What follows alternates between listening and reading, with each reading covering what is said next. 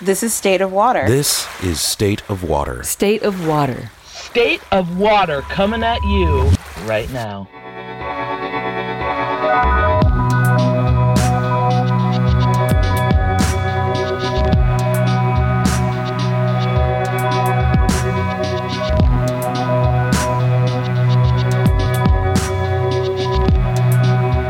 State of Water, a podcast focusing on clean water issues and their relationship to policy, equity, community, and climate. Featuring captivating interviews with Michiganders from many walks of life. State of Water is the official podcast of the Clean Water Campaign for Michigan, a program of the nonprofit organization Title Track. Hey, this is Jenny from Title Track. If you resonate with what you're about to hear, put those feelings into action. Take the first step toward getting involved by going to titletrackmichigan.org/contact to sign up for our mailing list.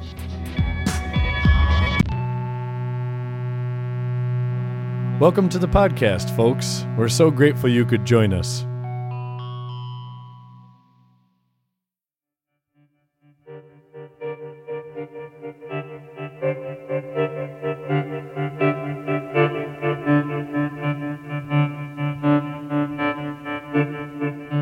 Here we are in the midst of a global pandemic, an unprecedented time in the history of our people. It is times like these that remind us what's important and what is essential for human life. Now is the time for solidarity. Now is the time for action. As we see our communities here in Michigan struggling with this crisis in a myriad of different ways, it is clearer than ever how vital it is that we keep up the fight in demanding that access to clean, safe drinking water be recognized as an inalienable human right. With that charge ever present in our minds, we here at the Clean Water Campaign for Michigan want to thank Governor Gretchen Whitmer for making the essential call in issuing an executive order this past Saturday requiring all public water suppliers in the state to restore service to homes where it has been shut off. We want to extend a grateful shout-out to We the People of Detroit, the People's Water Board Coalition, Flint Rising, Michigan Environmental Justice Coalition, Michigan League of Conservation Voters, the Michigan branch of Clean Water Action, and all who have been working tirelessly to have the water turned on.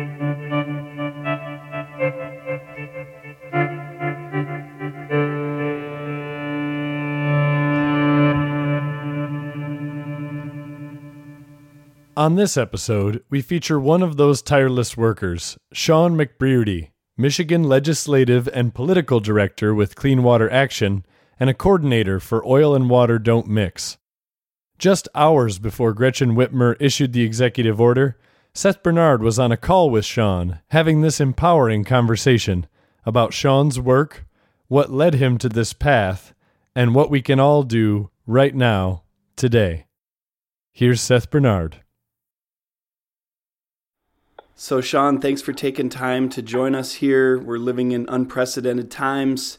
We definitely want to touch on everything that Clean Water Action is doing to respond to COVID-19 and to protect the human right to water and protect water for sanitation. Also, at the end of the interview, we want to take some time to just look at big picture information about Clean Water Action and yourself. Does that all sound good? Yeah, sounds perfect. Thank you. Glad to be on. Thanks for joining us. So let's just talk about the water shutoffs to begin with, all right? So, as some background on this, so it's been widely reported so far that, over the last several years, residents in a lot of our cities in Michigan, including Detroit, Flint, Saginaw, Benton Harbor, several others, have been facing rapidly increasing water prices and then getting their water service shut off when they can't meet the unreasonable prices being charged.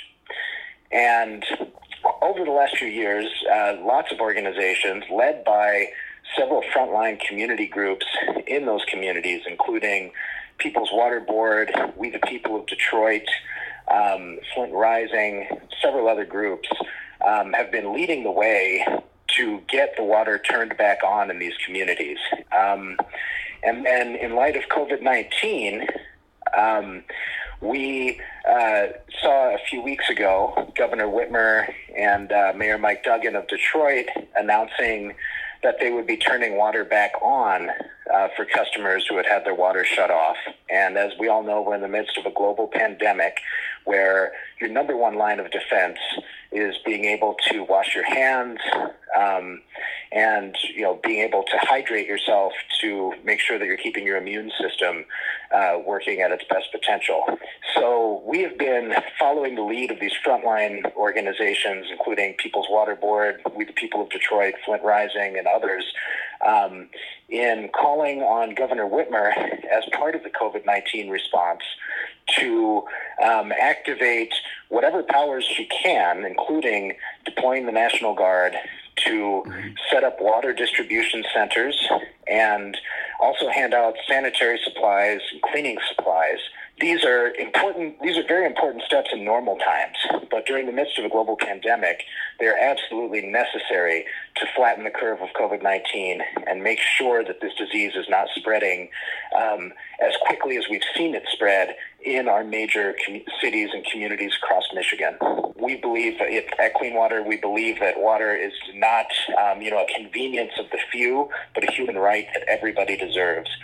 And this pandemic is highlighting the fact that water is a human right and something that's necessary for all of us. Absolutely. Thank you so much for that, Sean.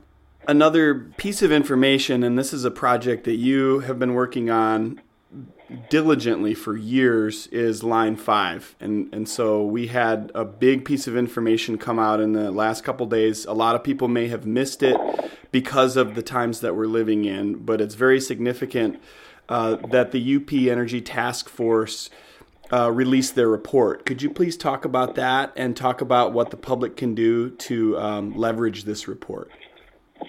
Absolutely.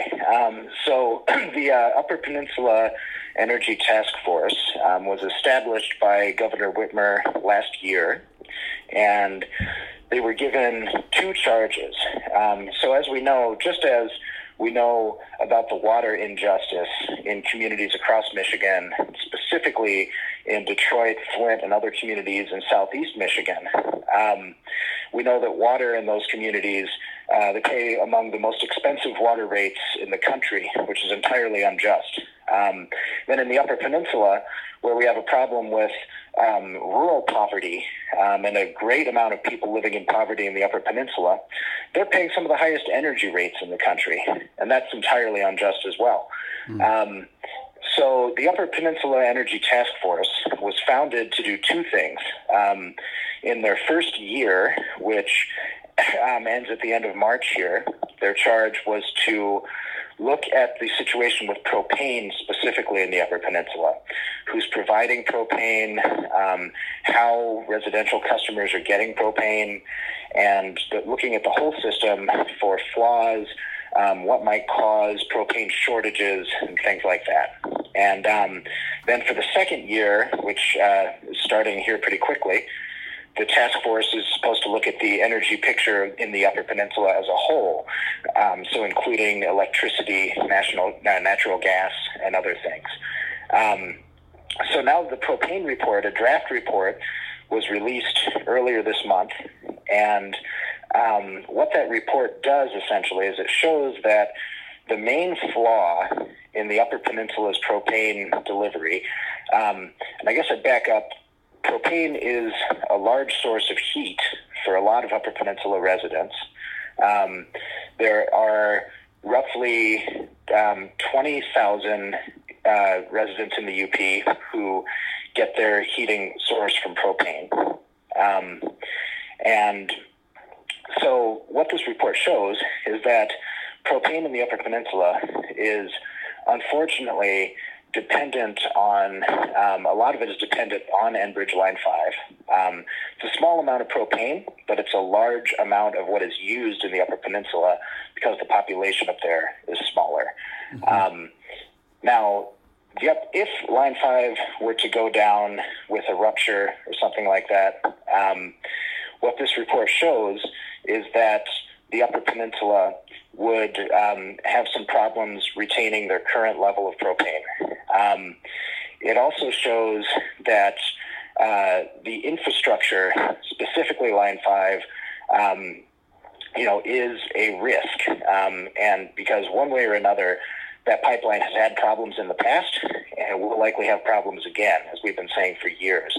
The good news is that this report shows that there are many alternatives that are affordable to make sure that the UP, and to put a point on it, UPers right now are almost beholden to Enbridge because Enbridge is running essentially a monopoly on propane in the Upper Peninsula. And it's not good for the future of the UP for these people to be, held by a monopoly of an untrustworthy foreign corporation.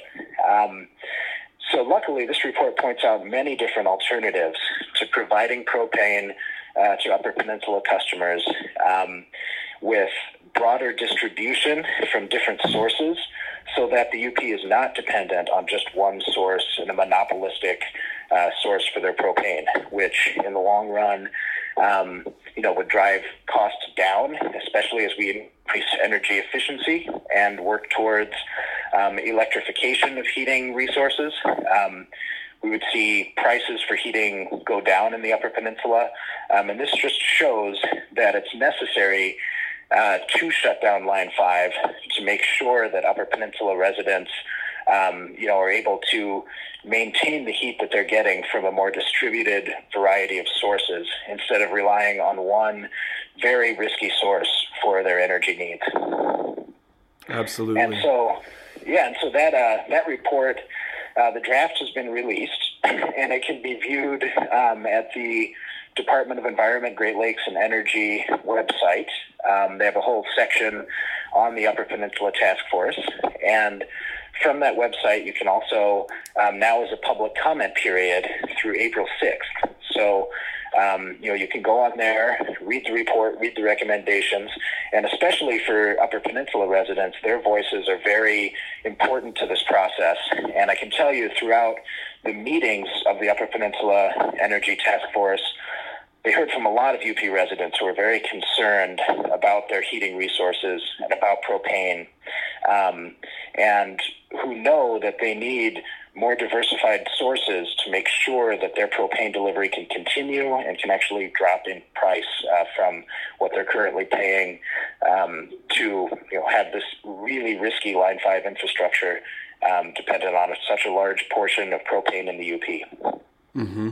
Thank you for that information. Yeah, so Line 5, it's an ongoing battle, and we've seen the media really flooded by Enbridge. Enbridge has spent millions of dollars on ads, a lot of them very misleading in terms of the information they're providing about this being a necessity for Michiganders. Can you talk about a little bit more about where we're at with Line 5? So many people, so many organizations, from the Great Lakes Business Network to Oil and Water Don't Mix Coalition to the tribes, have really taken lots of different approaches to shut down this extremely risky pipeline and unnecessary pipeline. We have 3 lawsuits in play right now. Can you break those down for us, Sean? Yeah, absolutely. So, you're right. I like the fact that you bring up that there's tons of nonprofit and citizen organizations, the Native American tribes of Michigan, and the business community have really been united. Essentially, the small business community that depends on Michigan jobs have been really united over the last few years in pushing to shut down this pipeline. And currently, where we are is there are 3 ongoing lawsuits. I'll break those down. The first one that was filed was Enbridge versus Michigan, which, so if folks remember, during lame duck of 2018, the Michigan legislature passed a law to allow the building of an oil tunnel through the Straits of Mackinac, something we think is an incredibly foolish idea. In response to that, when Attorney General Nessel took office, she rightly determined that that law did not comply with the Michigan Constitution because the title of the law did not match what it actually does. And so she issued an Attorney General opinion to that order, which Attorney General opinions are binding in Michigan on state agencies. So they have the force of law unless they're challenged and overturned in the courts. And so that lawsuit in October of this year, the first court that heard it ruled in favor of Enbridge, and since the governor and attorney general have appealed that lawsuit, and it's working its way through the appellate process right now, and everybody kind of knew from the beginning that this lawsuit is going to wind up in the Michigan Supreme Court, and that is who is going to be making the final ruling on that. And then another important lawsuit in this, and the other one that's really moving forward right now, is the people of Michigan versus Enbridge, which is something that Clean Water Action and the Oil and Water Don't Mix Coalition and the tribal governments and people have been pushing for a very, very long time. And that's a lawsuit that Attorney General Nessel filed, which argues that back in 1953, when Enbridge was granted a state easement to build the pipeline through the Straits of Mackinac, the state did not consider the possible damage to public trust resources, waters and bottomlands of the Great Lakes, when they issued that permit. So Attorney General Nessel's argument is that since it's the state's job to protect those resources, and the state Supreme Court has held that it's a high and solemn duty of the state government to protect those resources, since they failed to consider that, the easement itself should be considered void. And that lawsuit has not been heard yet. They had a scheduling conference in January, and at some point in mid-May, they're supposed to have the first oral arguments in that. So that case is moving along as well, and that is a very likely avenue to be able to shut down Line 5. Now, other things going on around this right now are Governor Whitmer also ordered the Department of Natural Resources to review every single easement violation that Enbridge has committed since 1953. And that process is ongoing from documents that have come out from the state asking Enbridge for all sorts of documents going all the way back to 1953. It looks like they're doing a really thorough job at looking into this. And that could wind up being another avenue for Governor Whitmer to revoke the easement based on the multiple easement violations that are not curable, which means they can't be fixed. So those are sort of the legal things going on. In the meantime, one interesting thing so it got reported in one news story, but it was the day before the COVID-19 pandemic really started picking up steam in Michigan, and so it was kind of buried after that.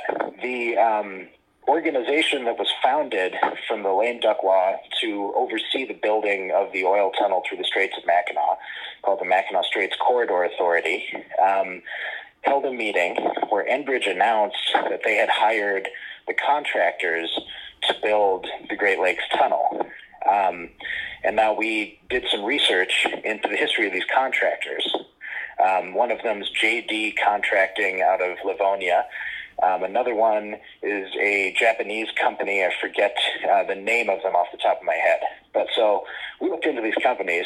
We find out that JD Contracting is currently being sued by Macomb County because their shoddy work was responsible for the Fraser sinkhole in Macomb. If folks remember from a couple years ago, when a giant sinkhole formed in Macomb County, that houses were like falling, not into, but really close to the sinkhole, houses were like falling off the foundations and stuff. JD has also been accused of some schemes in Detroit in the early 2000s, one of which they were supposed to build a tunnel for Detroit Water and Sewerage District.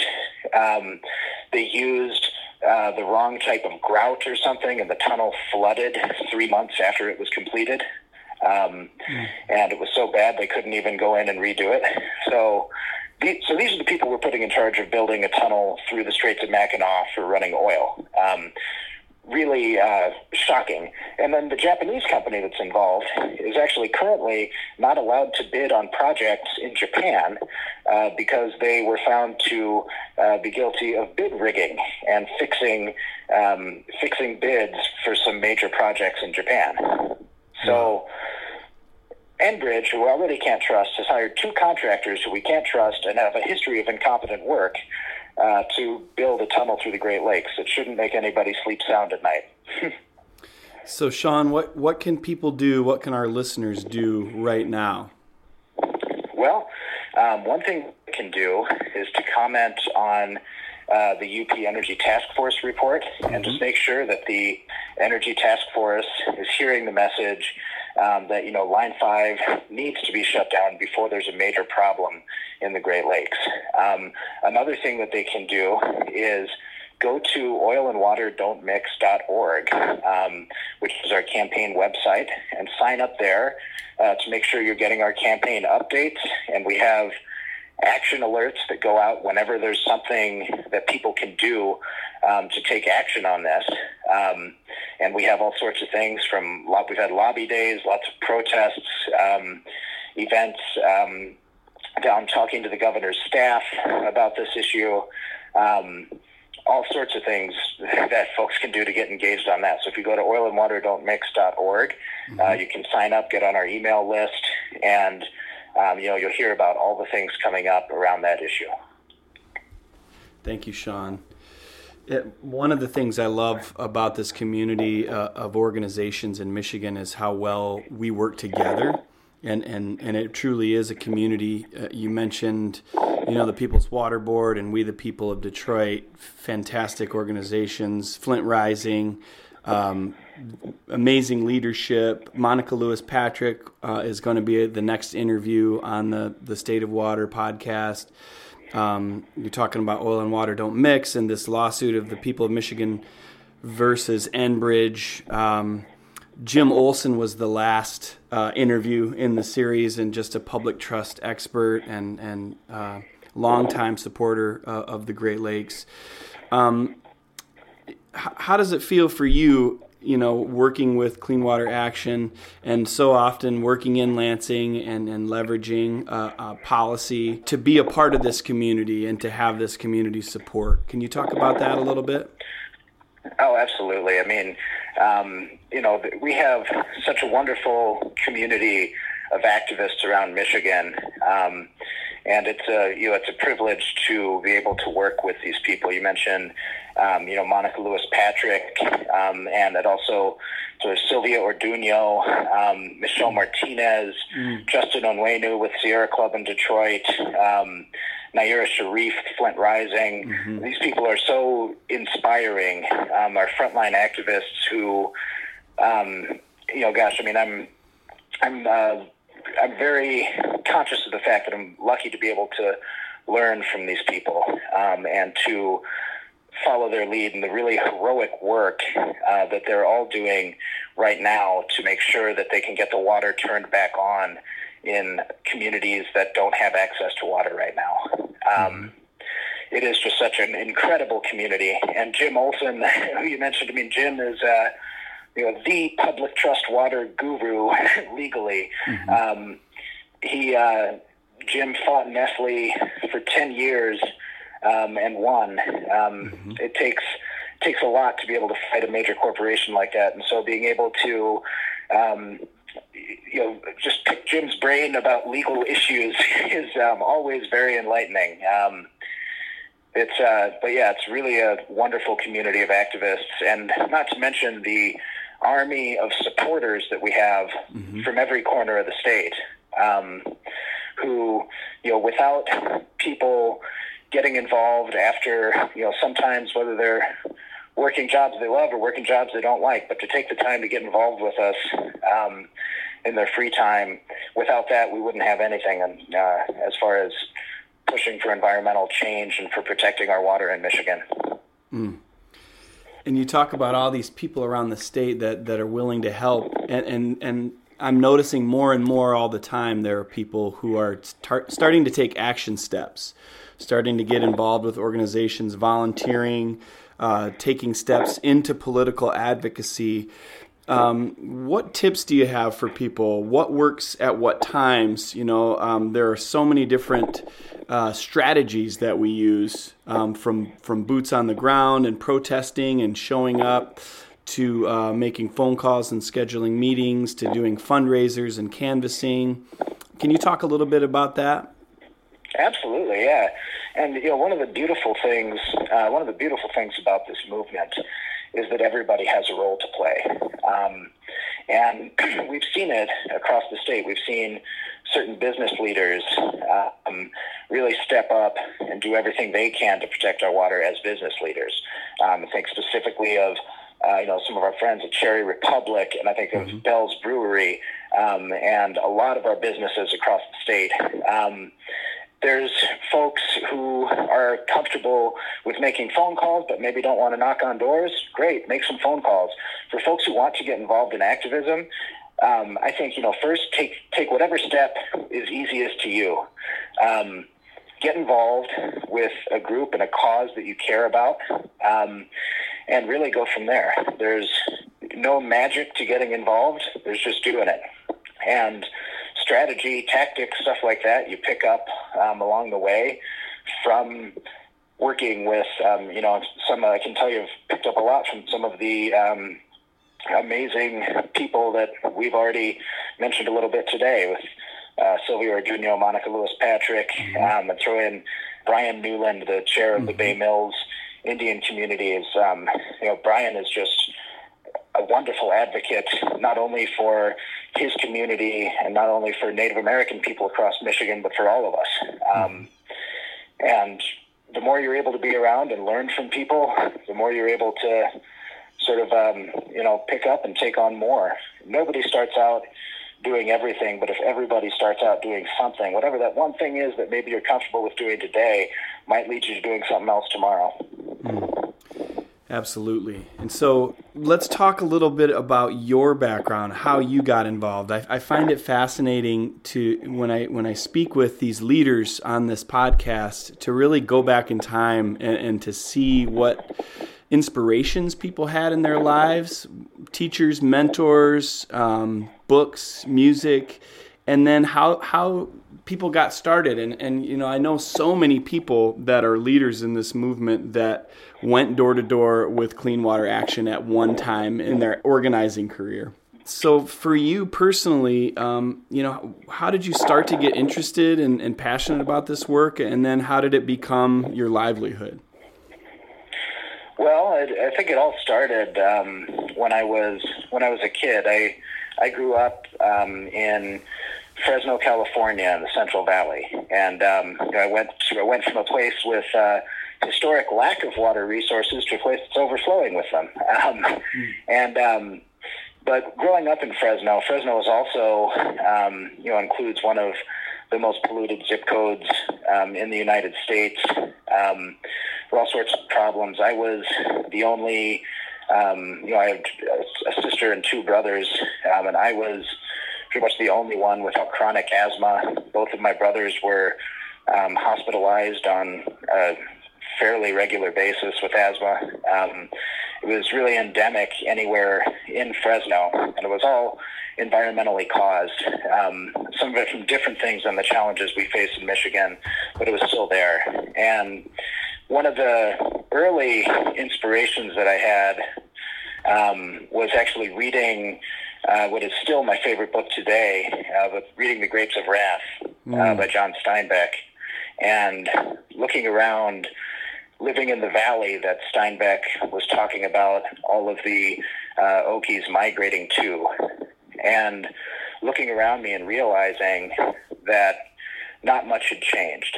The only difference was now some of the Okies owned the ranches, and much, much more of the people working the fields were brown-skinned. But that was the only difference. The deplorable conditions were still there. I worked as a firefighter when I was 18 on the west side of Fresno County, near the coastal range right by Interstate 5. And, some of the things that we would see is a mainly farm worker community, and watching the conditions in some of these farms, going out on calls as a firefighter because the nearest ambulance company was 45 minutes away, and they'd have people passing out in the field. The farmers referred to it as valley fever, but it was essentially from being poisoned by pesticides while they were picking fruit. A lot of that stuff weighed on me heavily. And when I started getting involved from more of a political angle, it was in 2007, and I had done a couple things politically before, but really in 2007, Obama was running in the Democratic primary, and I was in school in Eastern Ohio at the time, and went down to his field office and volunteered. And volunteered throughout the Obama campaign. At first, I was comfortable talking to other college students. By the end of the campaign, I was canvassing, recruiting people to canvass, running phone banks, and doing everything I could. And from there, I never really looked back. I'd been involved in different movement work since then. And in 2011, I found Clean Water Action when I first moved to Lansing, and started out as a field canvasser. And I learned a lot doing that. I was exposed to a lot of really great activists and leaders, and I have been there ever since. I'm in different roles, working to, and it's an interesting perspective coming from a place where there's a desert, an irrigated desert with constant droughts and all sorts of inequality problems, to a place where we're surrounded by 20% of the world's fresh water and a duty to protect it, and all sorts of inequality problems, and people still can't get access to water. And so it's something I really care, very deeply about. I think a lot of Michiganders realize the importance of the Great Lakes, but not a lot of Michiganders have lived somewhere where there's no water. And I think it gives me a little bit of a different perspective on the absolute necessity of protecting this. Mm-hmm. Thank you. So last year, I was so honored to be invited to perform music at the Great Lakes Awards that you all hosted in Lansing. We had a little Clean Water Campaign trio. Shout out to Dan Rickabus, who's our podcaster, who played drums that night, and Chris Good, who's our communications director, who played bass. It was just such an amazing gathering of people from so many different walks who are dedicated to protecting the water, to protecting people's human right to water. So much representation, so many politicians, frontline leaders, tribal leaders. Can you talk a little bit about Clean Water Action, the Michigan chapter, and the unique personality of the organization? Yeah, absolutely. And Clean Water Action was a quick background on us as an organization as a whole. We were founded back in 1972, and our first goal was to get the Clean Water Act passed federally. And the organization was influential at doing that. Our model of field canvassing and phone canvassing and getting as many regular people from across the country involved as possible hasn't really changed much. We still do everything that we can to engage the public, and so it gives us an interesting role to play in normal times when we're not in the midst of a pandemic. We have the only year-round environmental field canvass in Michigan. And we have folks go out and knock on doors in roughly 90 of the 110 state house districts in Michigan each year, and have people contribute financially, become members, and also help out politically by either writing a letter, making a phone call, something like that, to their elected officials.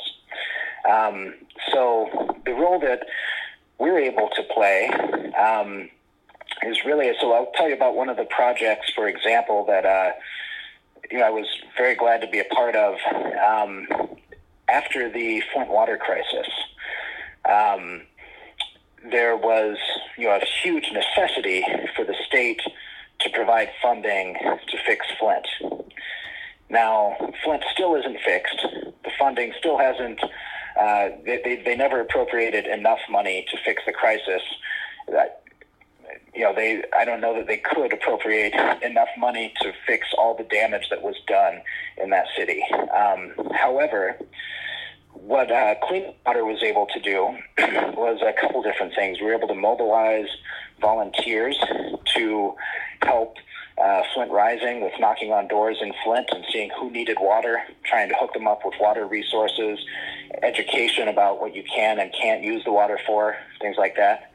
And then with our field canvas, we were able to go out into districts all across Michigan, knock on doors, and have our members write letters to their elected officials so that, everything from Democrats in Southeast Michigan to Republicans in Western and Northern Michigan, these representatives were getting letters from their constituents saying, we need you to use your power to fix Flint. We need you to vote, for the financial appropriations.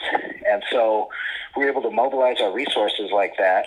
And then we worked with Flint Rising and several other organizations to hold a few lobby days in Lansing where folks came from Flint. Some of our members came, our field canvassers came, and we went and talked to... If what you've heard in this episode resonates with you, take the first step to getting involved. Go to TitleTrackMichigan.org and click Contact to sign up for our mailing list. Appropriated, which was, like I said, the beginning of the money that we need.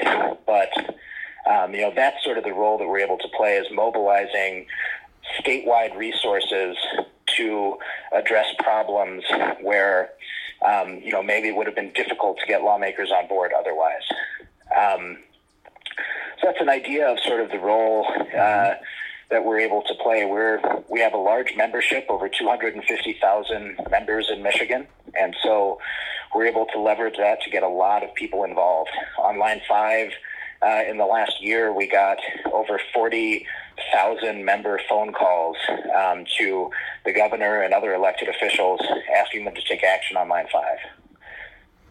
It's huge. It's amazing. It's such an awesome confluence of people power and working with other frontline organizations. And then like the League of Conservation Voters, which is another fantastic Michigan-based organization, the Michigan League of Conservation Voters, you have this 501c4 arm. Can you talk about that? Yeah, absolutely. So, we do have a 501c3 arm and a C4 arm. And the 501c4, for those who aren't familiar with that term, is essentially a nonprofit organization that is allowed to take political action as far as endorsing candidates and helping to elect environmental leaders across the state of Michigan. And so we do that during elections. We endorse candidates who are leaders for our environment, and then we work to get them elected. This year, for 2020, we've made one endorsement in state so far for Senator Gary Peters, who, Senator Peters, one of the things about him is, he's what they say, a workhorse, not a show horse. He does so much more than most people know about. And Gary, is really a humble person who doesn't tout his own accomplishments as much as he could. But some of his accomplishments, I just list a few of them here. Without Gary Peters, we never would have got it on the record that Enbridge's equipment failed in response to the anchor strike, because Gary called a congressional hearing in Traverse City, put Enbridge under oath, and made them answer questions. Without Gary's work, Gary and Congressman Dan Kildee worked together to be able to get the Air Force to put money into cleaning up the air base in Oscoda from the PFAS contamination issue. Gary's been a leader on PFAS. He's been a leader on Great Lakes protection. Gary was influential in making sure that the Great Lakes Restoration Initiative money came into Michigan after Trump threatened to cut it twice. So Gary Senator Peters has really been a leader on our issues. We're thrilled to be able to endorse him. In the past, some of the other endorsements that we've made that we're particularly proud of, in 2018, we endorsed Representative Rashida Tlaib in the Democratic primary, and then we were able to mobilize our field canvass to knock on doors all throughout her district in the weeks leading up to the primary, which she won by a very narrow margin.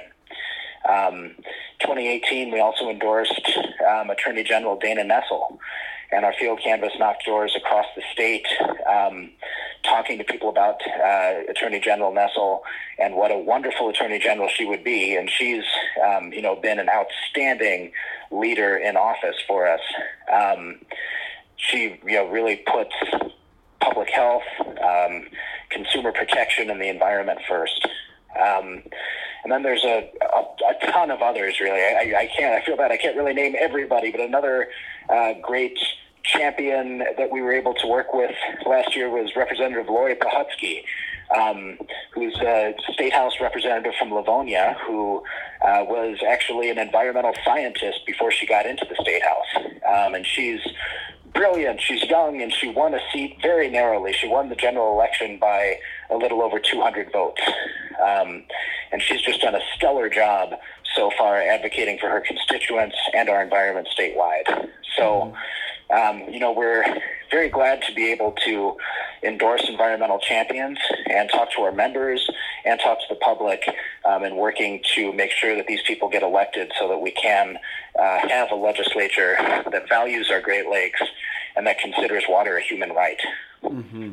Mm.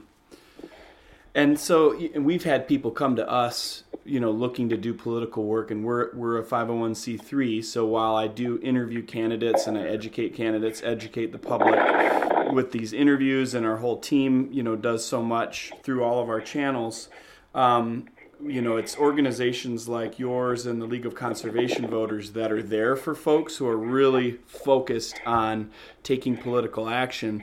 And then there are these people who say things like, I'm not interested in getting into politics, or I hate politics. And it's a conversation worth having to try to translate to these folks that position is actually, normally it's either a position of privilege where we're not affected, we don't see the way that we're affected by politics or elected leaders to the point where it affects us and it's in our field of vision, or people are disenfranchised by the whole political system and feel so marginalized by it that they choose not to participate at all because there's such incredible distrust. We've also seen members of our communities, people like you and I, Sean, have seen people who have transitioned from advocacy and organizing into political leadership. One of whom I interviewed at the beginning of this season of State of Water, Yusuf Rabhi, who won the Great Lakes Award that you all gave last spring. So what do you have to say to people who have that position, who are just turned off by politics, don't want to be involved at all?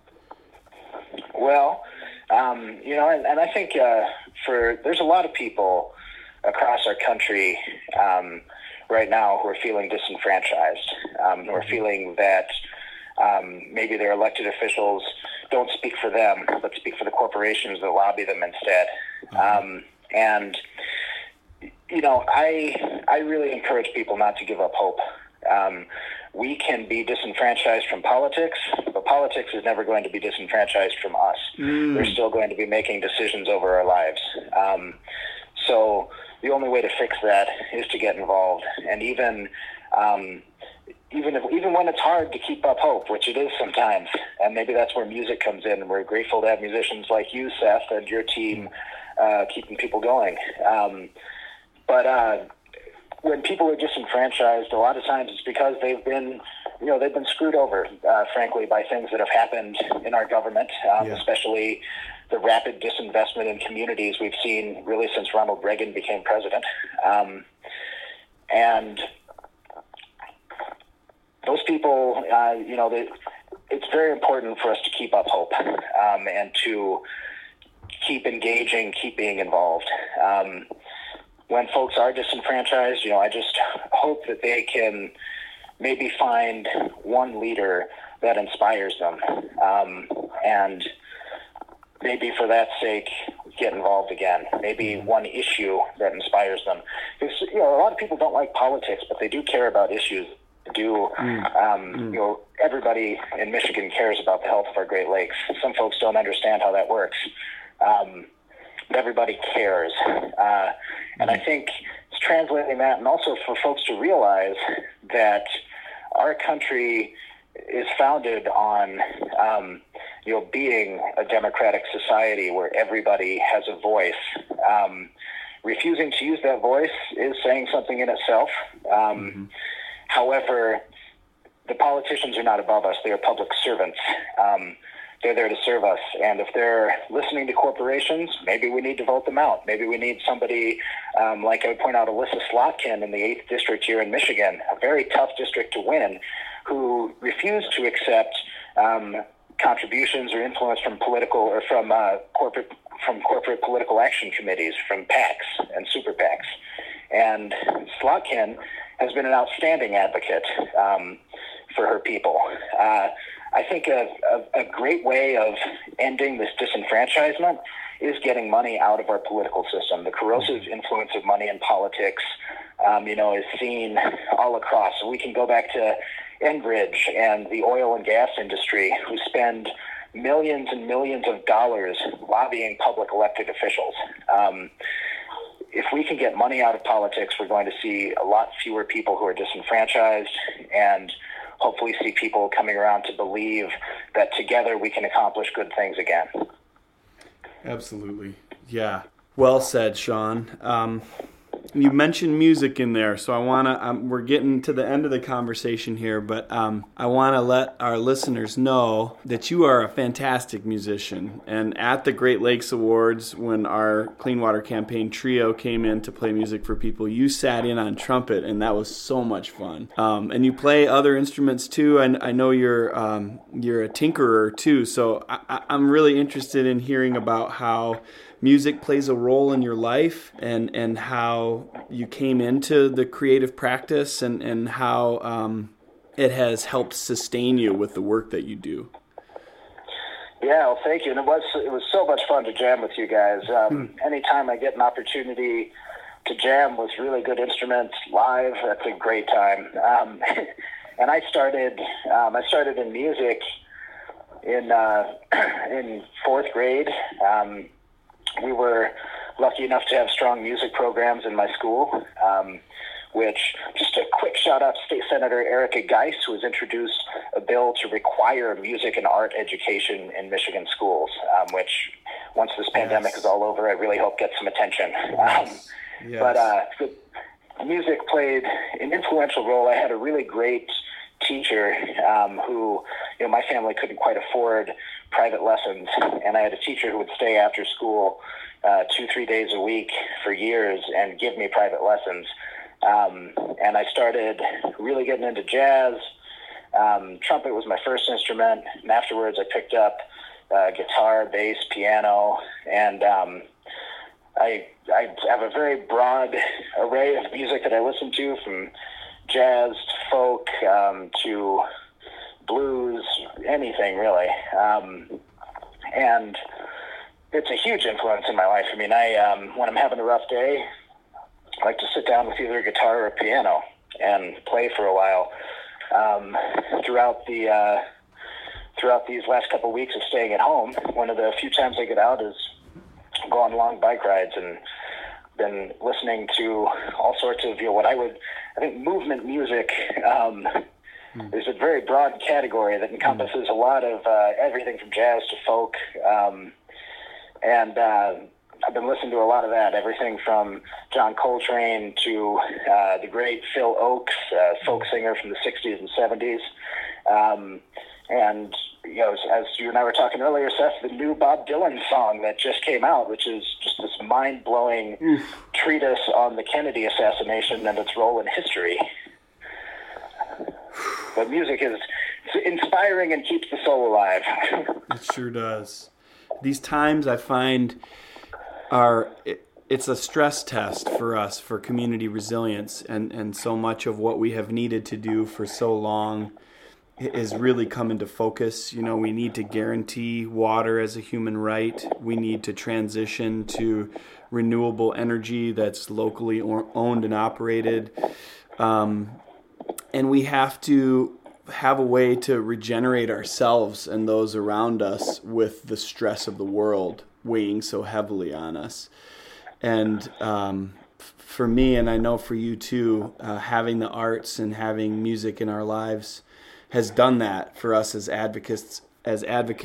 And I'm so glad you brought up the legislation to require music and arts education in public schools. So important. And so I want to close things out here, Sean. You're a father, and you have a 5-year-old daughter, Mary, and yep. I'm a daddy of a daughter as well. Iris is 6, and so I would love to hear how your commitment to clean water expresses itself in your parenting. Well, it in a lot of ways. I mean, Mary was very excited to join me at the youth climate strike in Lansing. She's apparently brought up with her preschool teachers already why we need to shut down Line 5, which her reasoning is so we can play in Mackinac Straits. And it's amazing to see how kids can kind of get this stuff from an early age. At one point last year, she actually asked me, "Hey, Daddy, how come the oil boys love their money more than they love our Great Lakes?" And just kids can put things a certain way. So I think you know, that's carried over a lot, and we also connect a lot through music. Actually, probably not surprising. Kids love anything musical. So got her playing harmonica, ukulele, a little bit of piano. She does a good job. Thanks for sharing. Just to wrap up here, Sean, we're practicing social distancing. You know, your work continues from home. We get to do this podcast. Obviously, it's great to have these interviews in person. It's also wonderful to be able to catch up with folks in these times via the phone and to be able to share it. How can folks at home pivot, those who are used to taking to the streets and protesting? How can people continue to leverage their voices and put this time to use to create meaningful and lasting change? That's a great question, and I think you know, a lot of people and a lot of organizations are right now grappling with figuring out the best ways to do that. Some of the immediate things that can be done: check out Flint Rising, check out People's Water Board, check out We the People Detroit, check out Clean Water Action. We're all on Facebook, Twitter, we have websites. Go check us out. There's tons of actions that you can take straight from those places. Other things, you know, that people can do include phone lines are still working. We can still call elected officials and you know, lobby about the things that really matter to us. We can still use, you know, one of the things that can really be effective as well is tweet storms, where and just watch on social media and other avenues. You'll see organizations putting out requests, and we want people to either tweet at an elected official or call them or email them. Taking any sort of action that we can online or over the phone is really the best thing to do in these times. I mean, we don't want, you know, we do need to practice social distancing and help flatten the curve. We can't be, unfortunately, I'm really looking forward to the day when we can be getting together again in mass meetings and bringing lots of people together in person. But, you know, I figure throughout all this time of social distancing, it also helps to be able to take some action and feel like you've done something for the common good over the course of the day. So I'd encourage people, even look for a daily action that you can do. Maybe today you go check out People's Water Board and take some of the actions that they have. And maybe tomorrow check out Clean Water Action, check out We the People Detroit, Flint Rising, a lot of our other organizations that are really pushing on this work, Sierra Club. Awesome. Thank you so much, Sean. Thank you so much for having me, Seth. Very good to talk to you. Always great to catch up with you. Keep up the good work. You too. Thank you. All right. Talk to you soon. Take care. You too. Bye. Bye-bye. What a boss, huh?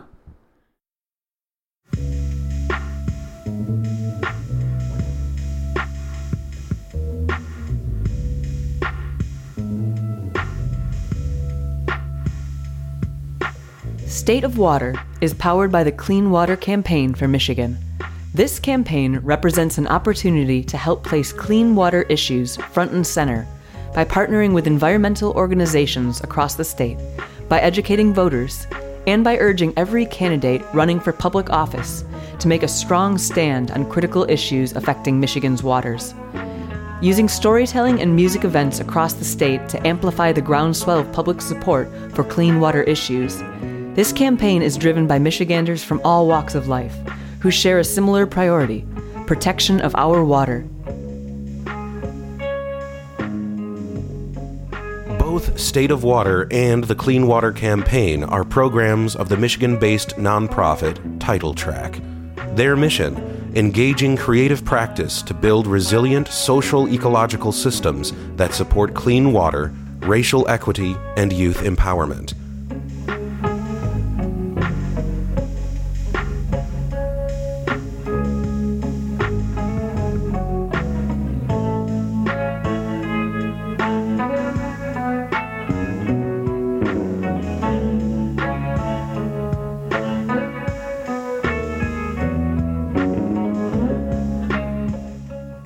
Stay safe, stay at home, stay healthy, and look out for each other. We'll see you next time.